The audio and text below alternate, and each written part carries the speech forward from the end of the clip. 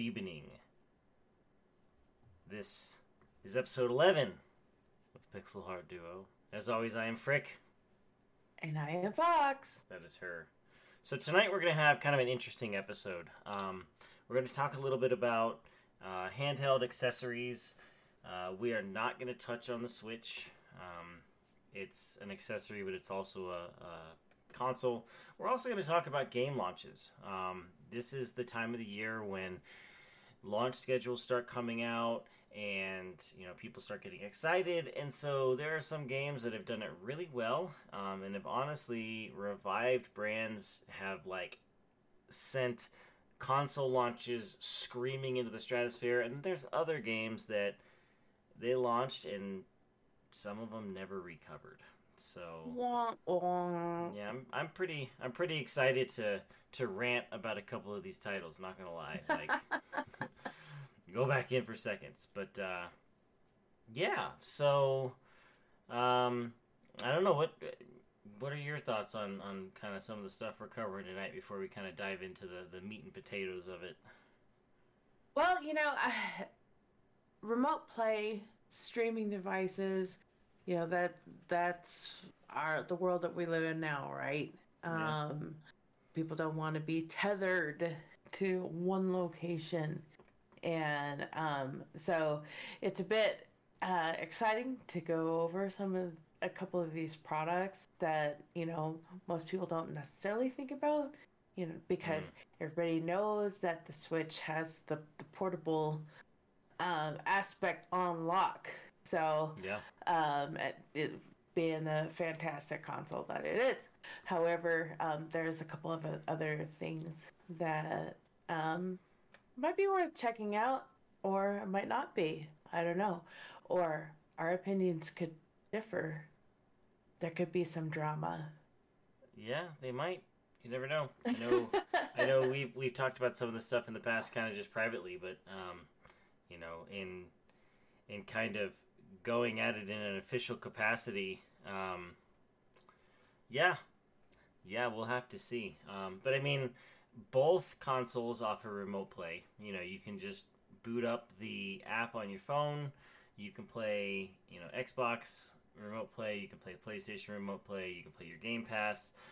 Personally, I am not a fan of PlayStation's remote play simply because it seems kind of wonky on my phone. I had an iPhone 11 when I was trying it, and my PS4, it was like it would just not connect, and then when I got a PS5, it had a really hard time. I could be sitting on the couch next to the console, someone wanted to watch a movie and I wanted to play FIFA, so I would get it on my phone, and either it wouldn't connect or it would be super laggy. I couldn't play anything other than just your basic sports game or something that didn't involve. So I think both Microsoft and Sony understood that there was a market for handheld remote play peripherals and accessories. One of the most popular ones, and I'll cover the PlayStation version first, is the Backbone. And for those of you who have not seen it before, the Backbone is essentially just two Joy-Cons smashed together, and you can stick your phone on it, and you can adjust it a little bit based on your phone size. The PlayStation one was inspired by the look and feel of the PlayStation DualSense wireless controller. It transforms your iPhone or your Android device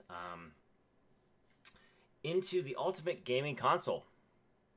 Snap in your phone and play any game or service that supports controllers, including Apple Arcade, GeForce Now, or even stream from PlayStation with PS Remote Play or PC. The Backbone app organizes your content library and game streaming services into an integrated user experience. Uncover a new world of premium gaming in seconds. I've seen it. I haven't actually used it. I know people who have used the Xbox version more, which you'll cover. I will say, as a note for both of these, you can use them without a phone. You can use them without a mobile device and just use it as a controller. My question is, why would you then just not buy a controller? It's less expensive. But yeah, and I mean, the compatibility, it has compatibility with the iPhone 6s all the way up to the 14. Now you can play with Android devices and iPhone 15s with USB-C connections because Apple wisened up and said, "Oh, we're not doing Lightning connections anymore." So that's kind of one option for remote play if your phone is just a little too small, you got a little bit bigger hands, or you just like the feel of a controller, and it feels more like a Switch dimension as well, which is definitely nice.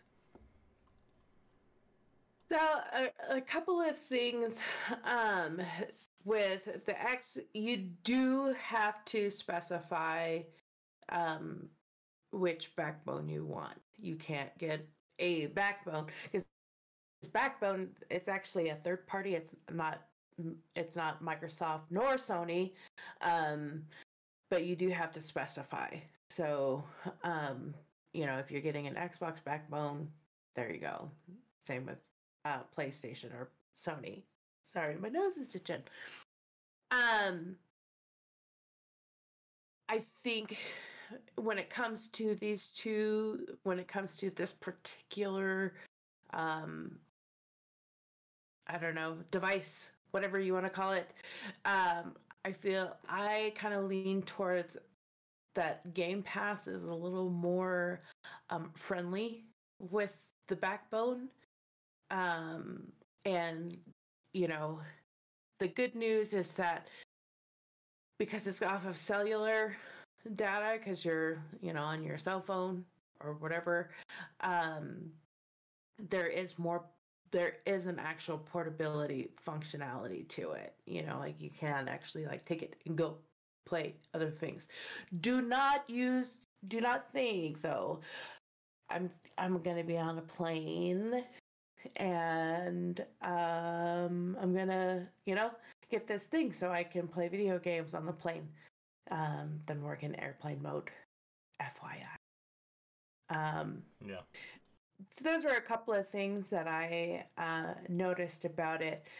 And just my initial thoughts.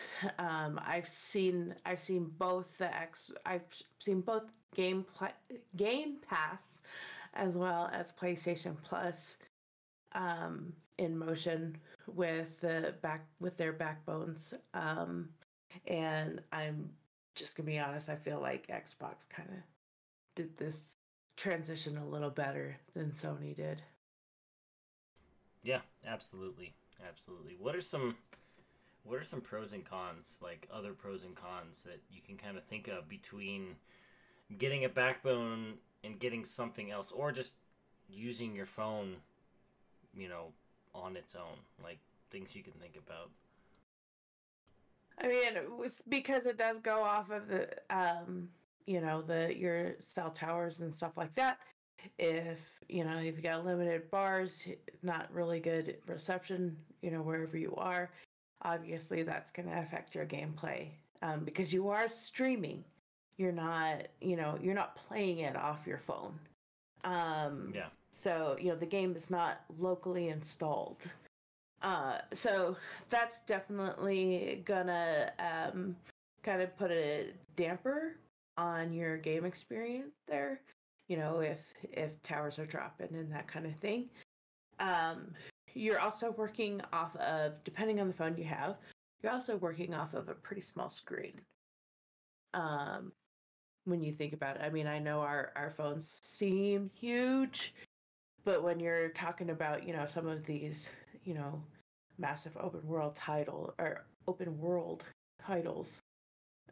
you might lose some kind of experience with the itty bitty screen. Yeah. Those were a couple of the upfront cons. Mm-hmm. One of the pros is that since you are playing it off your accounts, your game progression is saved. So if you're out and about and you're at the doctor's office all day doing tests or whatever, and you're using this to play, when you get back to your home console, your progression in the games that you've played will be there. I watched a guy play an entire Fortnite match on his backbone. So That's a thing. And it was actually pretty cool. He wasn't that good. I don't know if that was the backbone's fault or his fault, but you know, we'll blame it on the backbone. No, user error. He's definitely the user. Yeah, no. I mean, it's not the only kid in town.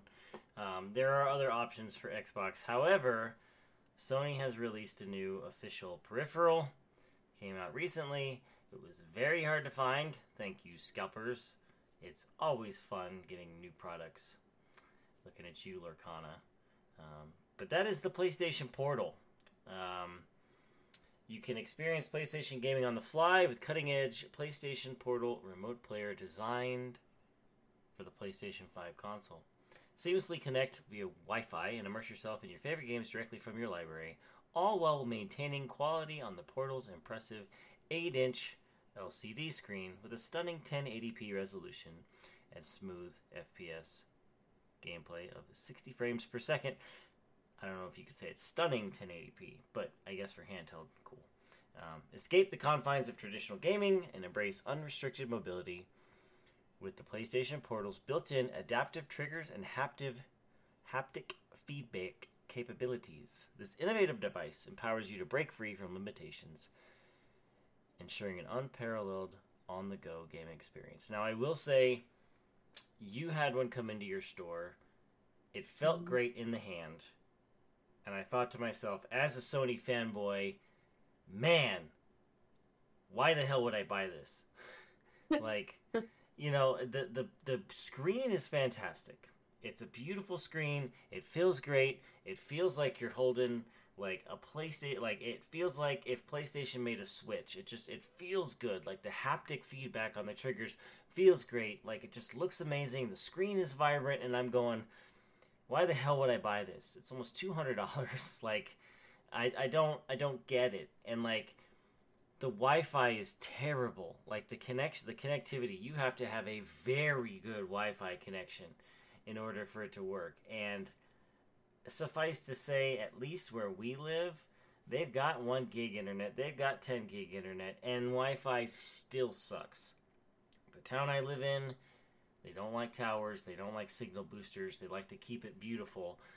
And so it's like, do I really want to pay $200 just to say I own a PlayStation Portal? And on top of that, it was hard to find for the longest time. So it's like, I mean, when am I ever going to use it? It still is. Yeah. It still is. It's like, when am I ever going to use this thing? Like, I could spend $100 on a backbone, or I could spend $200 on a Portal, get a bigger screen. I will say my iPhone is like, you know, 5.5 inches screen, 5.7 inches, whatever the iPhone 15 is. Like, yeah, you know what? The Portal has a nice big screen, but again, for the third time, as a Sony fanboy, which I think I'm actually like falsifying that claim with every episode we do. More and more, I become less and less of a Sony fanboy. Maybe it's just because I'm getting old. But why the hell would I buy a Portal? Like, I don't see until they improve the firmware, like they improve the hardware to really take advantage of less than stellar Wi-Fi. Why the hell am I going to buy one? Like, I don't know. What are your thoughts? Well, you know, a couple of things. A lot of people have come in asking for the new Sony portable.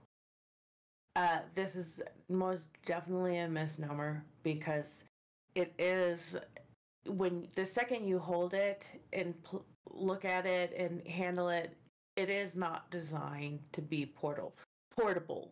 First and foremost, Sony themselves say that it will work better on your home network.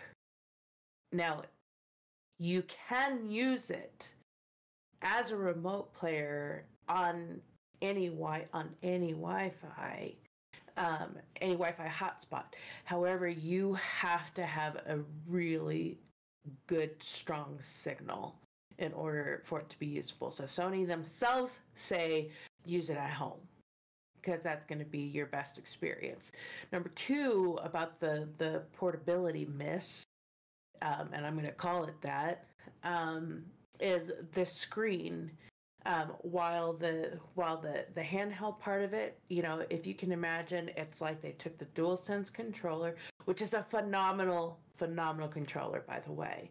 Like I am Xbox through and through. As you guys know, I voted with my dollars and went Microsoft with this past Christmas. But I will say that when it comes to controllers, that PlayStation controller, the DualSense, is amazing. So when you think about, basically they split a DualSense controller in half and then put a screen in the middle, it feels good with the grips. However, the screen actually feels and looks flimsy. Um, it's got nice resolution and all that kind of stuff. They don't. It's a unique size that they don't make a screen protector for. It's a unique size that they don't make a portal like carry case for. Like, I mean, Switch and Steam Deck and all, like, you can get carry cases designed for them. You will not find a PlayStation Portal carry case. And because of that, like it's without touching it, it's hard for you to imagine. But if you got one, if you held one, you would know exactly what I'm talking about when I say you are not tossing this in your briefcase and, running out the door. You're not. Where do I think that this would be a good use? I was trying to kind of dig into some personal experience here. Frick loves his horror movies, and I am a big weenie when it comes to horror movies. So I could see myself, like, playing something on a portal, so that I can, be in the same room, maybe like turning it turned away from the TV. I don't know. Maybe that's a personal use that, it can test out or whatever. But then then you get smacked with or just yet another, what I find a con, is in order to use the headset function, you have to use, you guessed it, the Sony like 3-pulse headset. It does not work with any other Bluetooth headset. It's got to be there. Like, they want you in their proprietary little clutches. Sony, do better. Anyway, those are some. That is my long answer to a very short question. Yeah, so if you could sum it up in just to like one final take in terms of all three of these products, what would it be? I just really didn't think that the Portal lived up to its hype. So many people, mistakenly calling it the PlayStation Portable. No, it's really not. For the price tag, scalpers, whatever, you're dealing trash. Like, stop it. It's not worth $600. And I don't know. I think the idea is good. I just think it needs to cook a little more. I would maybe wait another iteration or two if Sony continues to make them. But yeah, I'd wait on the Portal. However, I did dismiss the Backbone straight away. When I first heard about it, first saw it, I was like, "What is this thing? Like, whatever. Like, the screen's so small. What are you gonna do with it?" I don't know. I'm actually kind of starting to entertain the idea of that might be a course for the Xbox One. I'll shill for them. It's good. It's fine. Shameless shilling. That's what you are doing. Yes. No. I mean, I feel the same way. I don't like how people are thinking that this is a new Sony portable. Um, I am a big fan. Like I said, I am a fanboy. I love everything Sony. I had a Vita. I had two Vitas. I had a PlayStation. I had two PlayStation portables, like PSPs. I loved those systems. I feel like there's a market for it, especially with the Switch and the fact that the rumored Switch 2 is just gonna like even more dig into the on the go playing. Like Xbox, they don't have a handheld, but you can play Game Pass games without even having an Xbox. Like if they're on your account and you're able to play them on mobile, like we were talking to, one of the higher ups at a local game store, and he said, I don't even have an Xbox, but I have a Game Pass subscription, and when my son's at his football games or practices, I just pull up my Game Pass on my phone and I play. And he's like, I might get an Xbox down the line, but I don't need one. And it's like, yeah. And so, I mean, a backbone would be great for that, because it's not like the Portal, which is just an extension of your PlayStation console. It's its own thing, and like it plugs into your phone. You can use it. You don't even need to have a backbone. Like you can support Xbox. Get Microsoft, get Game Pass, and that's that. So until Sony releases an actual like mobile console, I don't see me owning a Portal. Like it just, I can spend that $200 elsewhere. I can buy multiple controllers for my console of choice for that same price. But that's just me. And with a backbone, you can have a screen protector, which is vital for anybody with children. Or klutzy hands, which, I may or may not fall under that category. No comment. No comment. Yeah. So take with that what you will, dear viewers, dear listeners. But so we are going to move into the topic for tonight. It's going to take up a little bit longer time. Hopefully we won't get too animated about some of these titles. Some of them are very painful. But we are going to cover a couple of the best recent gaming launches. And they are not like necessarily because the game was perfect, the launch was perfect, yada yada yada, it was perfect, but it was because it had multiple multiple like compounding domino effects of like why it was. And then we're going to cover even more of the worst recent gaming launches. In today's news cycle, they always focus on the negative of the positive. I try to be a positive thinker. But for recent gaming launches, because game developers and console developers like to have the quote-unquote live service model where they release half-done games and then go, yeah, we'll update it with DLC and make it a complete game for $30 next year. There are a lot more negative. So we'll start with the positive. One of Well, the... Go ahead. No, go ahead. I was just gonna say, and as every gamer knows, launch day is especially for a hugely anticipated game is like we take days off from work, we take vacations, we to experience the joy. And for those of us who have played games like World of Warcraft and all that, the expansion launch days or whatever, you spend like 90% of the day waiting for the servers to come back up after crashing. Looking at you, Blizzard.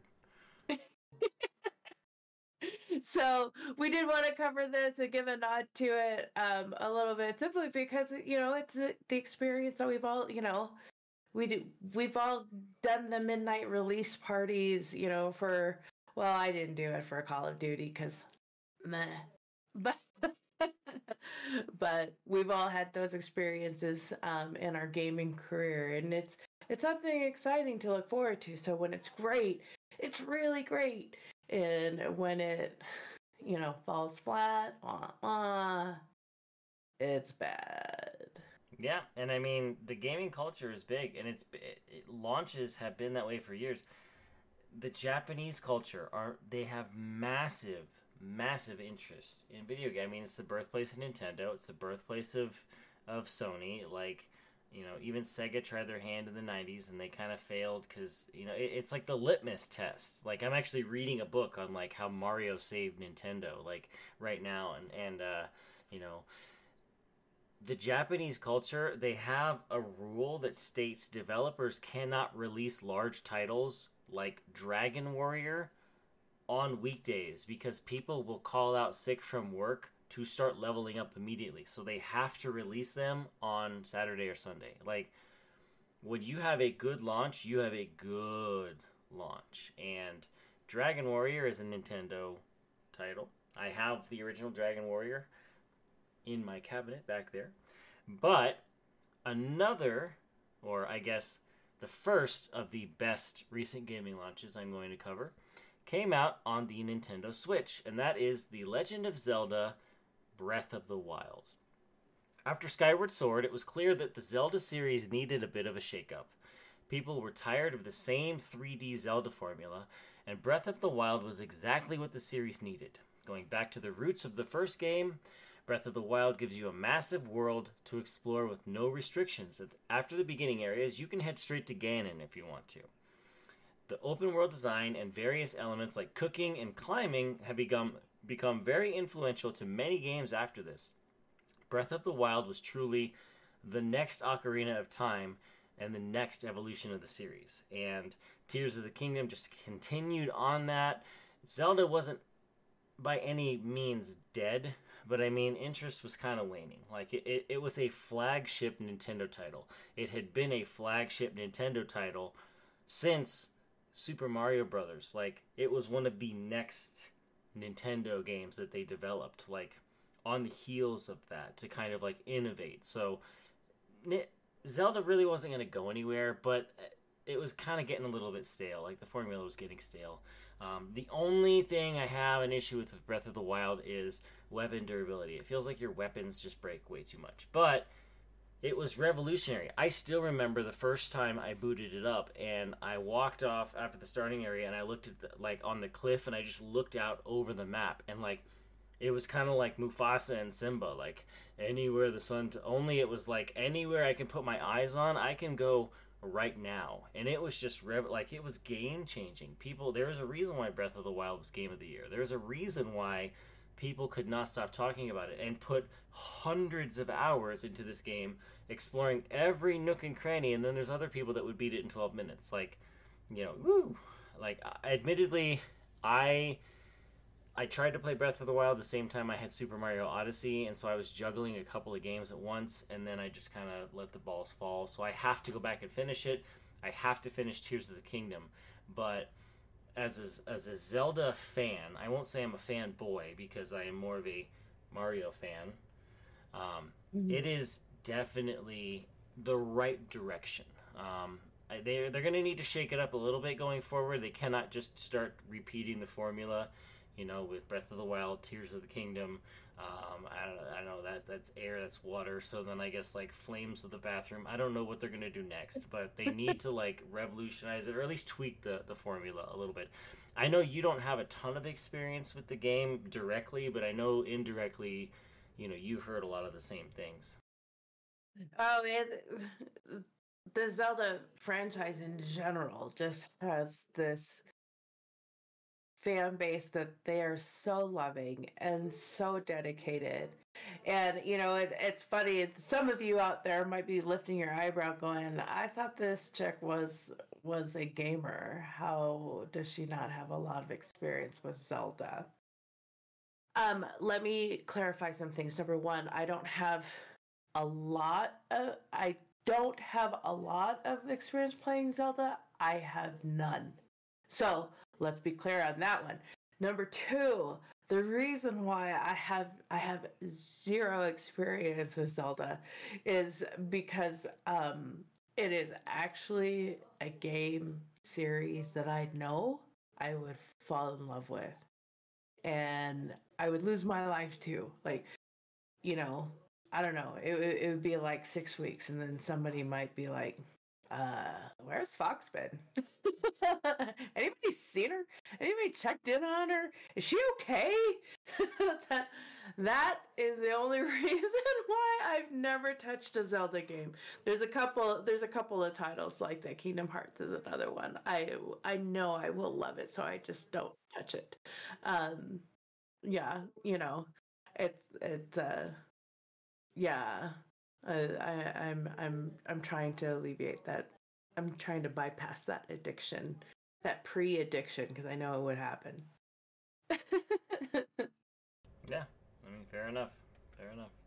So, um, but yeah, I was not surprised to find that that they continue just to crank out really, really great games that people can fall in love with and enjoy and be a part of. Another series similar, well, it's not similar to Zelda in that sense, but similar in the sense that it has a following that people that are very, very fanatic about. The Yakuza series, they just dropped the Like a Dragon not that long ago. The Yakuza franchise was running out of steam a bit after the Dragon Engine titles felt like a step down from the likes of 0 or 5. The beat 'em up action just felt worse, but the seventh main installment arrived to save the day. While the whole genre shifted to JRPG was risky, it's exactly what everyone needed. It felt incredibly refreshing to not only the series, but to other AAA RPGs out there at the time. The new cast of characters were great, and Ichiban is worthy of filling Kiryu's place as the protagonist. Launch titles were pretty barren for at the time. So again, it was one of those games that just kind of like, oh yeah, that's right. Xbox Series X. Ooh, Yakuza. It was good for that exclusivity. So that was kind of a kind of breathed a little bit of life into everything, like a dragon. Debatably the best launch title for either system in 2020. The what's funny about so this is a franchise that I have played. These are titles that I have experience with, and it's really funny because they're not my usual forte. As you know, Frick, I have like this like gore sort of like I kind of steer away from horror movies. I steer away from overly like violent, gory things because I don't know that they affect me a little different. But I don't know. This is one I actually find pretty enjoyable. So the whole franchise is actually one that I really enjoy.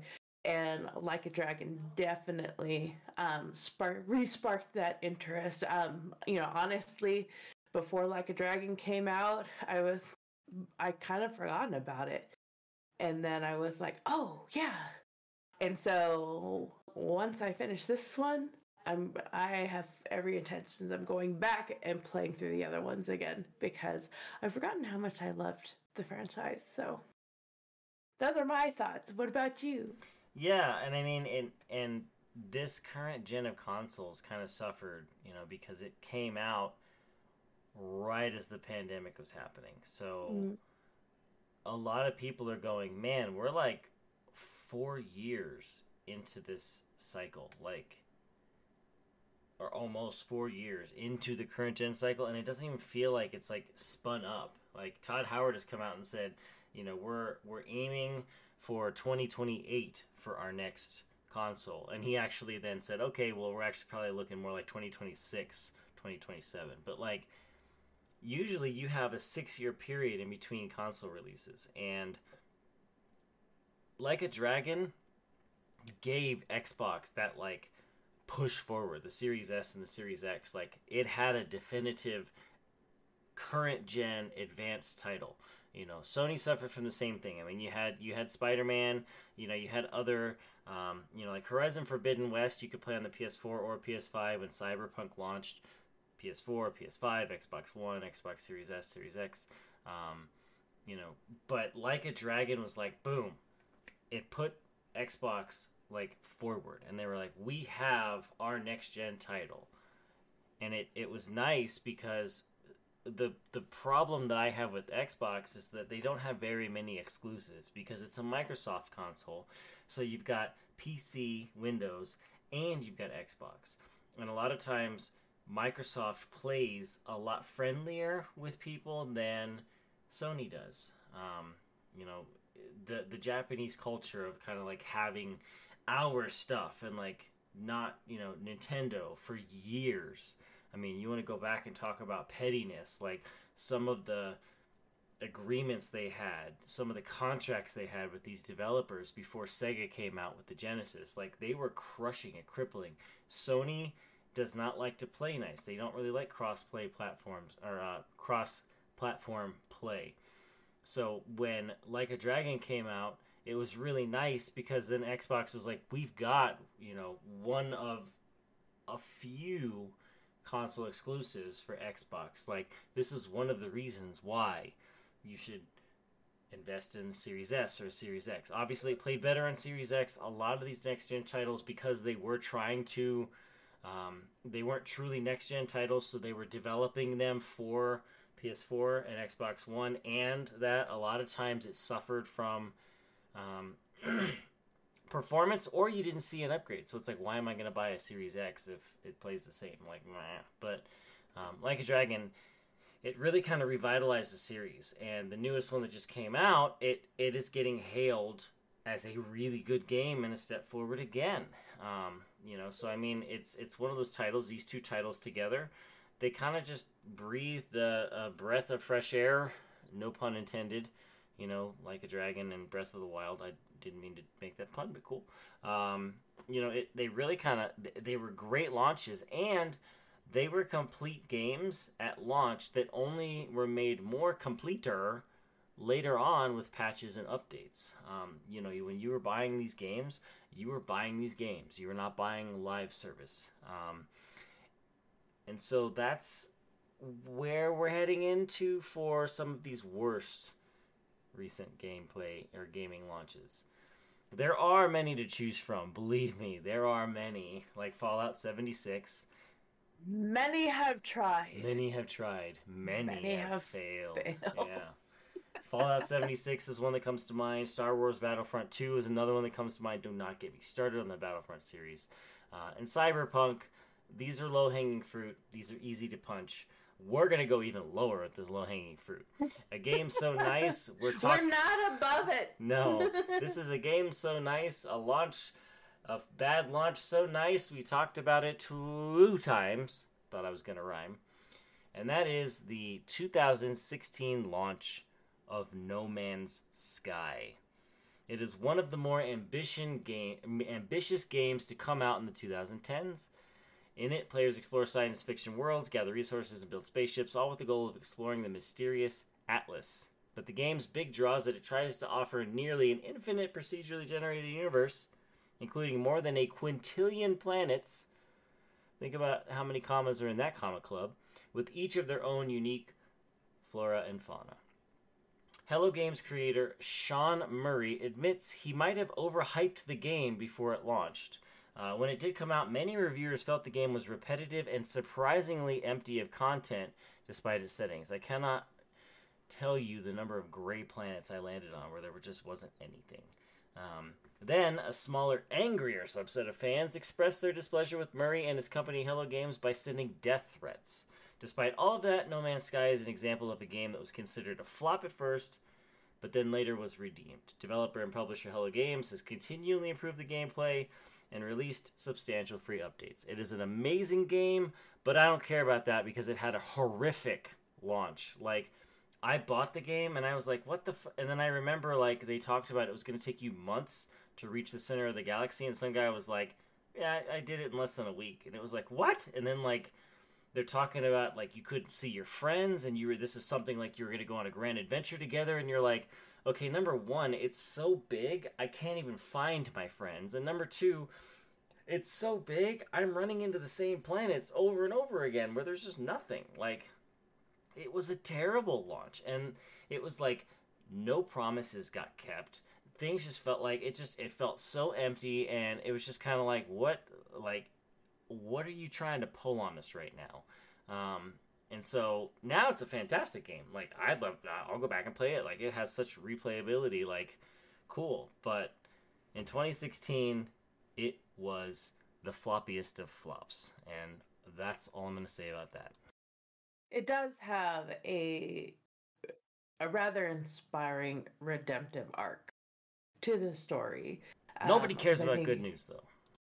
I think it was a fantastic example of developers listening to people instead of saying, making up the, like, working as intended. No, it's not, fool! I'm not dumb! Don't tell me that! So, but they actually, did listen and fix. So I appreciate that. Yeah, and I mean, we talked about No Man's Sky in a previous episode, so we're not going to go in too hard on it. There are 3 more that we're going to talk about. I got 2 of these because I got a bone to pick with these 2. I'm going to cover one, you're going to cover one, then I'm going to cover another one. And I'm saving it for last, it's strategically. But the next one we're going to talk about, I bought the collector's edition of this. I bought all the bells and whistles. I am still, like, I see the name of this game, and I just, like, I want to just, like, rip a Barbie's head off. Like, I was so amped for this game after I played, like, the little beta. They had, like, the free weekend to test it out. You get invited to it. Like, people are like, oh, I want to get it. Like, you got into it. When this 2019 title launched, within 2 years, it was dead. I would even argue within 6 months it was dead. Now, you might be going, okay, just shut up already and tell us the title. That title, and please steel yourselves for those of you who have played this game before, just take a minute. That title is Anthem.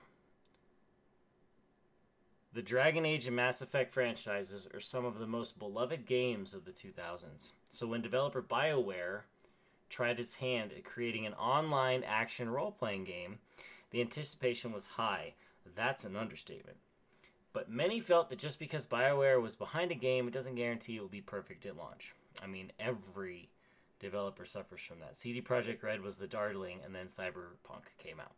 So, anyways, in Anthem, players control a customizable freelancer on a futuristic planet that battles a power-hungry faction called the Dominion.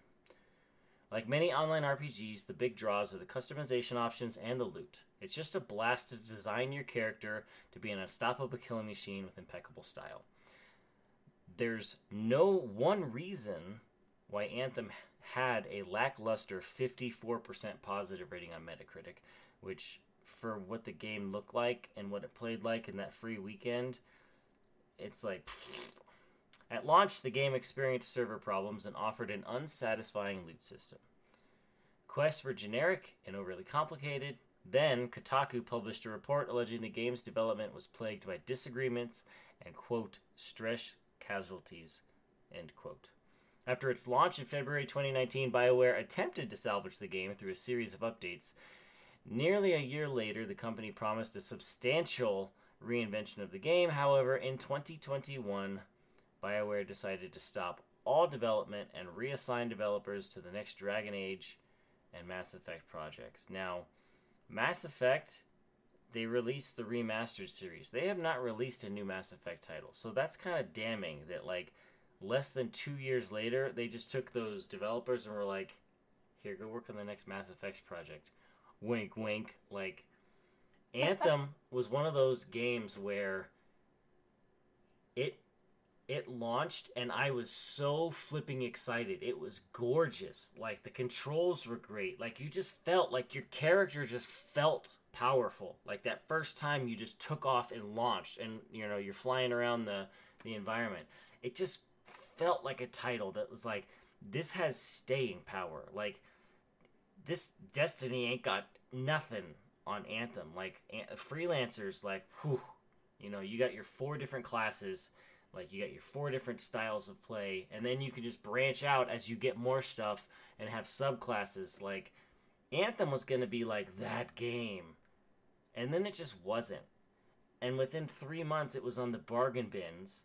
Like, you could buy the collector's edition for like 75% off because it just fell so hard on its face. Its face never recovered to the point where BioWare was like, "Yep, we're done." And I still have it in my library because I got the digital copy with the collector's edition. I can't even look at it. I have to scroll past it on my library because I instantly get agitated at what it could have been. That launch was so bad. You talk about server issues. The server issues, like, it wasn't letting people in for days. And like 25% of the game's population was able to play at any given time. And then you would get booted off and then you couldn't reconnect for days at a time. Like, it was awful, and it pissed me off something fierce. Working as intended. Oh, man.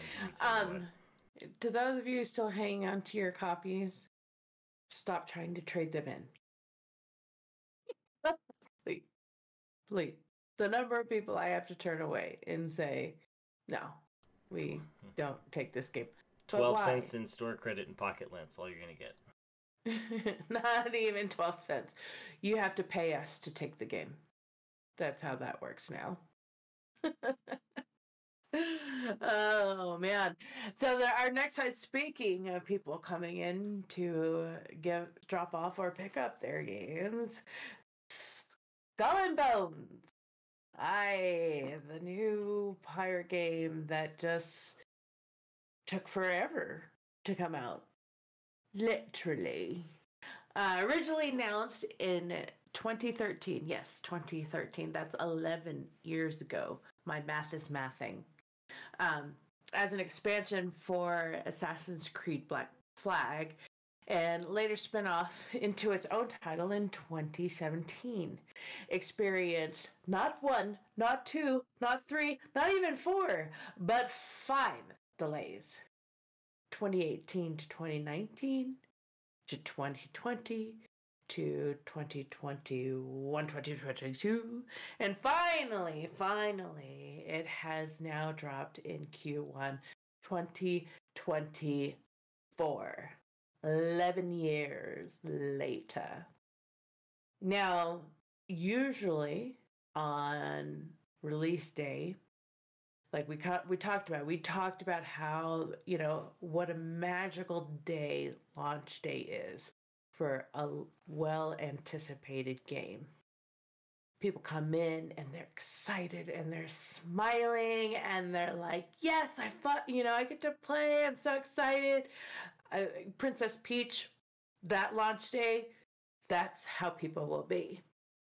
Skull and Bones launch day, they looked haggard. They looked like it's been 84 years. And they came in and they were like, I put my deposit on this game back in 2022. I bought this Steelbook edition back in 2022 and paid full price. They were not happy. They were not happy.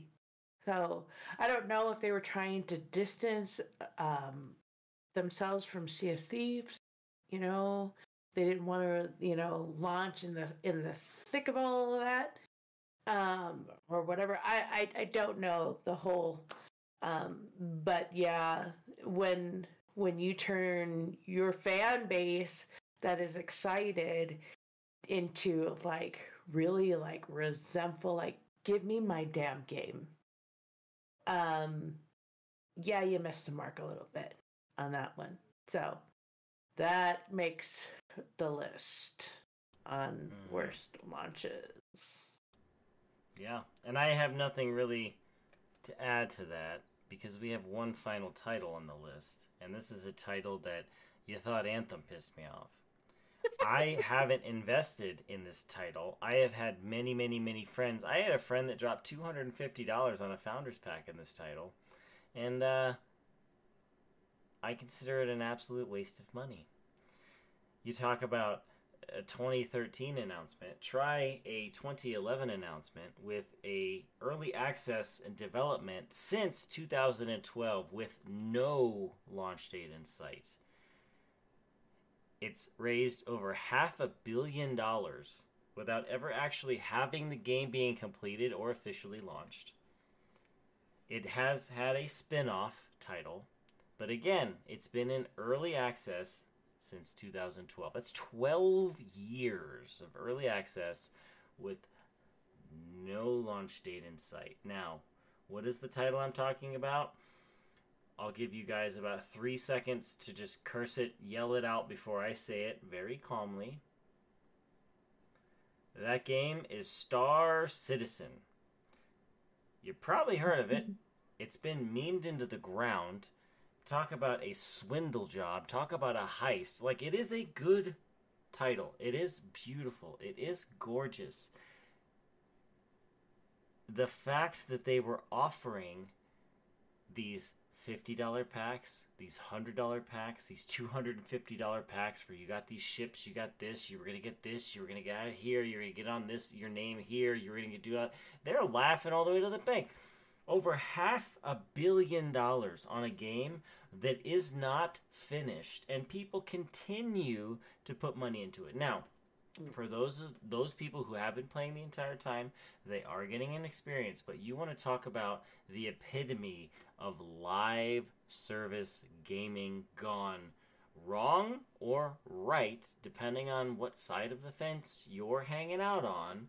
Star Citizen has had such a bad launch that it hasn't even launched yet and probably never will officially launch. You want to talk about bad launches? I saved this for last because it never will launch and they're still getting money from people. Like, holy the launch crap. that didn't launch. It's just the launchiest of launches. It's so bad of a launch. They're trolling you every day. They get another dollar from another person. And like I said, it's not necessarily that it is a bad title. I've watched my friends play it. I refused to spend money until it came out because I wanted to see it. It was almost like they kept like, okay, it's gonna get released at this point. Okay, we're gonna come out at early access at this point. Okay, we're actually gonna have a spin-off title. Now we're gonna have another spin-off. And it's like, you know what? I'm gonna just vote with my wallet and I'm gonna wait and see what happens. And guess what? It's still not launched. It's still in early access. It's still in development. It is the epitome of live service. And I mean, like, I don't think anybody's going to be able to pull that off ever again because of the sheer just absurdity that is Star Citizen. Like, it's just, like, give me a break. I think that the launch that just never happened, that, that could be a book. The launch that never happened. And it would just be like 150 pages of angst and screaming and anger. It could be therapeutic. I think that definitely takes the cake on the worst launch in gaming history. Well, there's so many to choose from recently. Like, it just didn't. And I mean, there's just the bigger overarching problem is the fact that these developers don't release complete games. Mm-hmm. And one of the things I'm gonna show for it again. You talked about developers listening to people. Pal World, it has its share of problems. The official servers have been taken over by hackers. It's still in early access, and the devs are listening. So there are still developers out there that do listen to their people. They had a post where it was like, if this post gets 300,000 upvotes, we'll add sex to the game. And people were like, silly developers, there's already breeding. And they're like, no, you misunderstand. Like, so, I mean, they're even having fun with it. Like, you know, and like, they've got, you know, Lovander, pal number 69, where they're talking about they got tired of, you know, banging pals, so now they moved out to humans. Like, they have, like, just hacks that you can do, like, packs, downloadable packs you can add to, like, make characters bigger, smaller, cuter, change features, yada yada yada. But it's in early access. The developer is listening. They do plan on doing a full release. So there are good developers out there. The problem is the big ones like Ubisoft, Blizzard, Activision, Electronic Arts. Like, I threw up in my mouth a little bit saying that. Like, just these big developers, BioWare, CD Projekt Red now, like, they will recover maybe, but they're getting our money for unreleased, or unfinished, half-released games, and we continue to give them money. Even Square Enix. Not only am I a Sony fanboy, I'm a Squaresoft and Square Enix fanboy. Final Fantasy XIV, like, the launch was so bad they had to scrap it and relaunch the game again a year later.